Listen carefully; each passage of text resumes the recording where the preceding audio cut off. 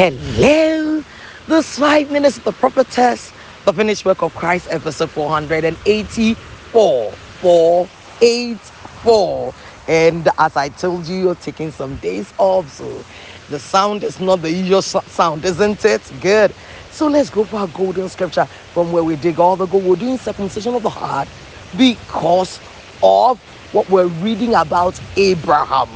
So we've read Genesis 15, we've done Genesis 16, but now in Genesis 17, where God comes to Abraham and says, listen, my covenant is still with you, and this shall be the token. There was a physical token of how the covenant will be, and that was circumcision. So we've looked at circumcision, and now we're doing circumcision of the heart. We're taking everything in totality. I trust that you are being so blessed by this. So let's go for our golden scripture from where we dig all the gold. All these episodes have come through just one scripture. Isn't it amazing? Okay, so 1 Corinthians 15 from verse 1. It says, moreover, brethren, I declare unto you the gospel which I preached unto you, which also you have received, and wherein you stand, by which also you are saved.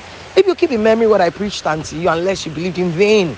No, you've not believed in vain, because you believe in the resurrection from the dead. For I delivered unto you first of all that which I also received, how that Christ died for sins according to the scriptures. So this is what we've been doing, how Christ died according to the scriptures. And by this time you know that the scriptures will not mean the New Testament, because when he was writing to the church in Corinth, the New Testament was not yet written. This is part of what became the New Testament. Good. Okay, so we looked at Abraham. What can we find in Abraham's life that signifies the death, burial, and resurrection of Christ? Good. So we are now looking at circumcision of the heart. Circumcision of the heart. Now, we went to Romans chapter 2 from verse 28 and 29. And we found out that Paul's emphasis was that the change of heart of a man is what is called the circumcision of the man. And he said it is not an outward, merely an outward obeying of the letter of the law. No. Rather, it is what? A change of heart produced by the Spirit. What is it? Circumcision is what? A change of heart produced by the Spirit. Only the Holy Spirit can change a man's heart. I've already told you, it is not in incisions made in the man's body. It's not in thou shalt not, or thou should. It is not in going here and going there. It is not about that. It is a change of heart produced by the Spirit. And only the Holy Spirit can do that. Only the Holy Spirit can do this kind of work in a man. And when the Holy Spirit does the change of heart in a man, we say the person, the sin nature.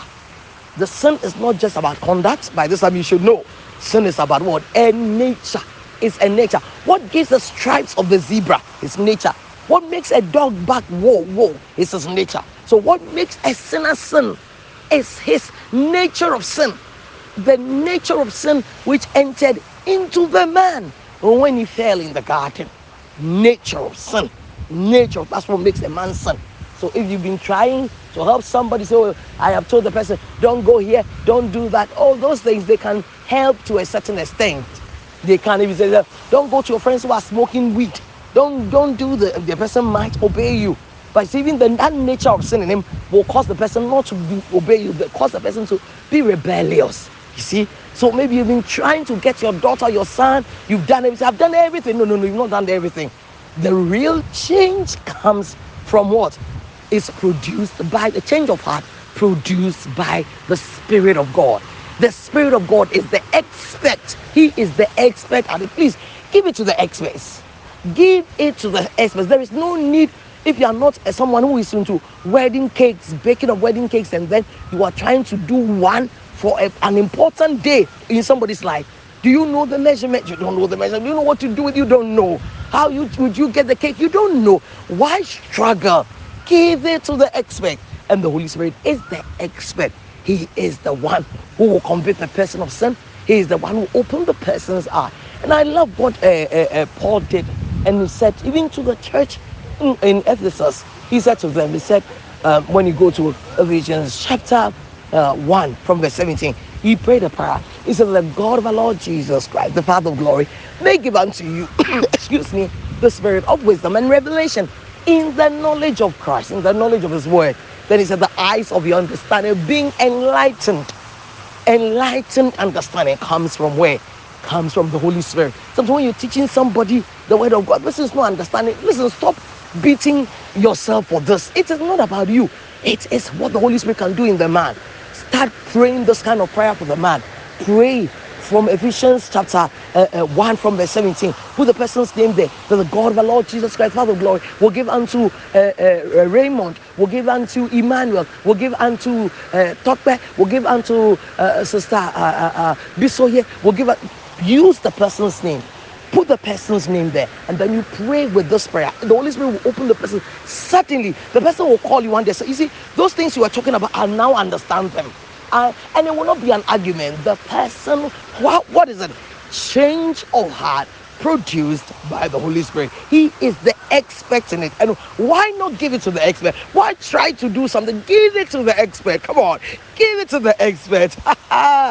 Oh, I enjoy talking to you. And are you understanding something now? It's a change of heart produced by the Spirit. And what's the name of that? Spiritual circumcision. Circumcision of the heart. You're so blessed. Come back for more.